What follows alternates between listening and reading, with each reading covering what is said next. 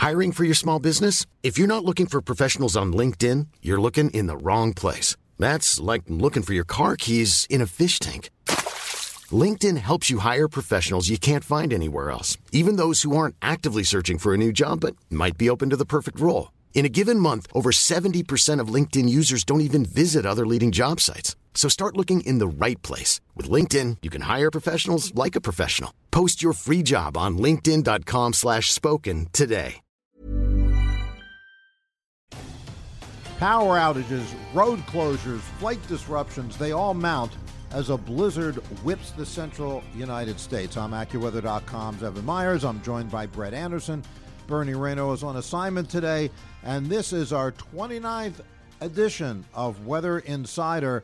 And Brett, let's get right to it. We have lots of snowfall totals. These are not baseball scores. Why don't you run down where we are as of midday on Thursday? Obviously, these are going to mount up as we go through time. All right. Well, we talked about Denver, 3 to 5 inches. We had 3 to 6 forecasts, so good forecast in the Denver area. The snow's over there now? Snow's pretty much over in Denver now, so that's winding down. That's good news there. Cheyenne, 6 to 8 inches. Jackpot, at least at this point so far, across central parts of South Dakota, 14 to 18 inches of snow has accumulated. Is that like Pierre, South Dakota? Or? In those areas. Not Pierre itself. I think generally just to the west of there and just to the north. Toward Rapid City, over in that area? Some of those areas, 14 to 18. Snow on Mount Rushmore, huh? Absolutely. And it's going to continue to snow there through today into tonight. So, yeah, we're looking at probably some 2-foot totals in that area. 6 to 12, western Nebraska. We actually had some snow all the way down to Milwaukee, 1 to 2 inches in the Milwaukee area, and a general 6 to 10 across parts of central Wisconsin, and Minneapolis 4 to 8. So 4 to 8 inches is what's fallen in Minneapolis. The snow isn't quite over there yet. What's the total going to be, or not really much more than they've had thus far? I know the winds have been howling across Minnesota today. Yeah, they have been, especially in the west. Now, I think for Minneapolis, most of the accumulating snow is over. Actually, they're probably going to see some mixing today, but generally light amounts. And then tonight, they may get back into a band of some snow, maybe another inch there. And definitely strong winds today from Minneapolis all the way down east of the Front Range of the Rockies into places like extreme eastern portions of Colorado and western Kansas, throughout much of Nebraska. What's happening with that, and how far south does that extend? Are we still getting some of that blowing dust across the Texas Panhandle and Oklahoma? It won't be as bad later today. The winds are really going to slacken across West Texas and New Mexico compared to what they were yesterday and last night. So that's good news. So that's when they were Wednesday night, and we're talking about Thursday now. Yeah, they're going to start to ease up across that area, so the dust will not be quite as big a problem there today. But, again, we're still looking at strong winds through today, all of today, northern Texas Panhandle through, again, the Front Range, eastern parts of Colorado.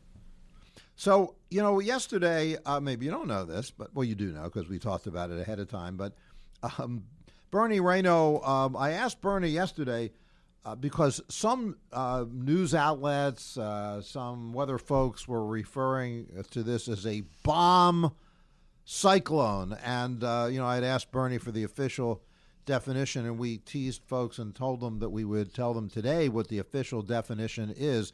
There's official definitions of blizzards, which have actually been changed over time because blizzard used to have a temperature threshold. That's no longer the case.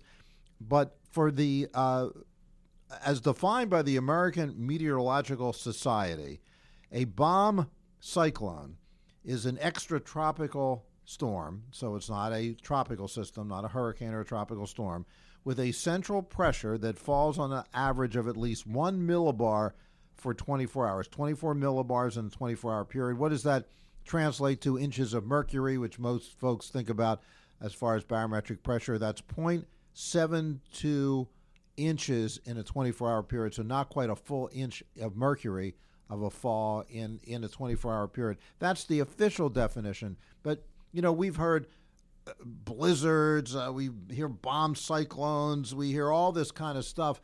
Are we using these terms too frequently nowadays? Is it hype?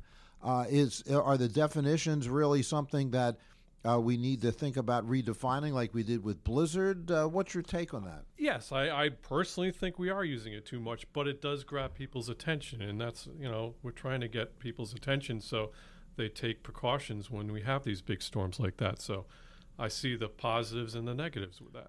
So we're really not trying to scare anybody. That's not our aim. Our aim is to relay the information as we see it, what the possibilities are as we see them, so that we're not overhyping, but we're not underhyping. We're saying what we think is going to happen, and sometimes the use of terminology helps to, as you said, to clue folks in on that.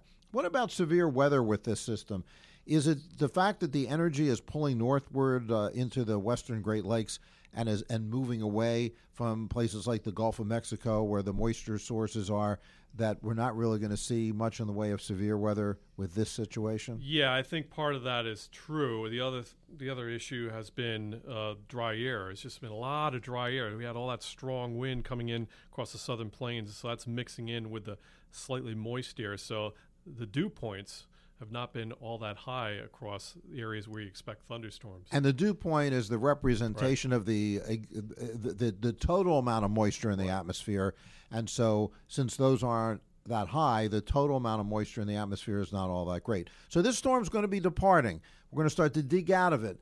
Even though there's flight delays and flight disruptions, they're going to start to ease as we go through the next 24 hours or so. But, Brett, there's another storm, and that's what we're going to turn our attention to tomorrow. There's another storm that's heading into the West Coast, and that's going to take another trek across the United States, probably farther south. And so it's going to produce, once again, fire danger issues in places like West Texas and New Mexico. It's also going to produce the specter, or at least raise the specter of severe weather as it moves across the south. Where might that be and when? Yeah, I think we're looking Saturday afternoon, Saturday night, East Texas through Arkansas, Louisiana, Mississippi. Saturday, late in the afternoon, evening, we could see significant tornadoes out of this type of system. It's a fairly strong storm, and this one is going to have a lot of moisture to work with. So the possibility of severe weather this weekend as it moves across the southern states through the Gulf area and then into the southeastern states. And that's going to be the focus of what we're going to talk about on our Weather Insider as we head into the weekend on Friday, where that system's going and the potential for severe weather across the southern part of the country.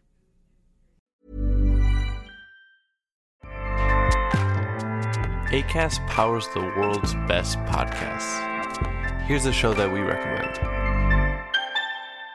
The Real Housewives is a guilty pleasure for most, but if you're looking to not feel guilty about that pleasure, tune in to Everything Iconic with me, Danny Pellegrino, where I break down all the messy moments and behind-the-scenes antics of Bravo's popular franchise. And on Everything Iconic, I also interview celebrity guests like Kelly Ripa, Keke Palmer, Drew Barrymore, Cameron Diaz, and more about their guilty pleasures, their past work, and so much more. So if you're pop culture obsessed and find yourself watching way too much reality TV like me, tune in to Everything Iconic with Danny Pellegrino, wherever you listen to podcasts. Acast helps creators launch, grow, and monetize their podcasts everywhere. Acast.com.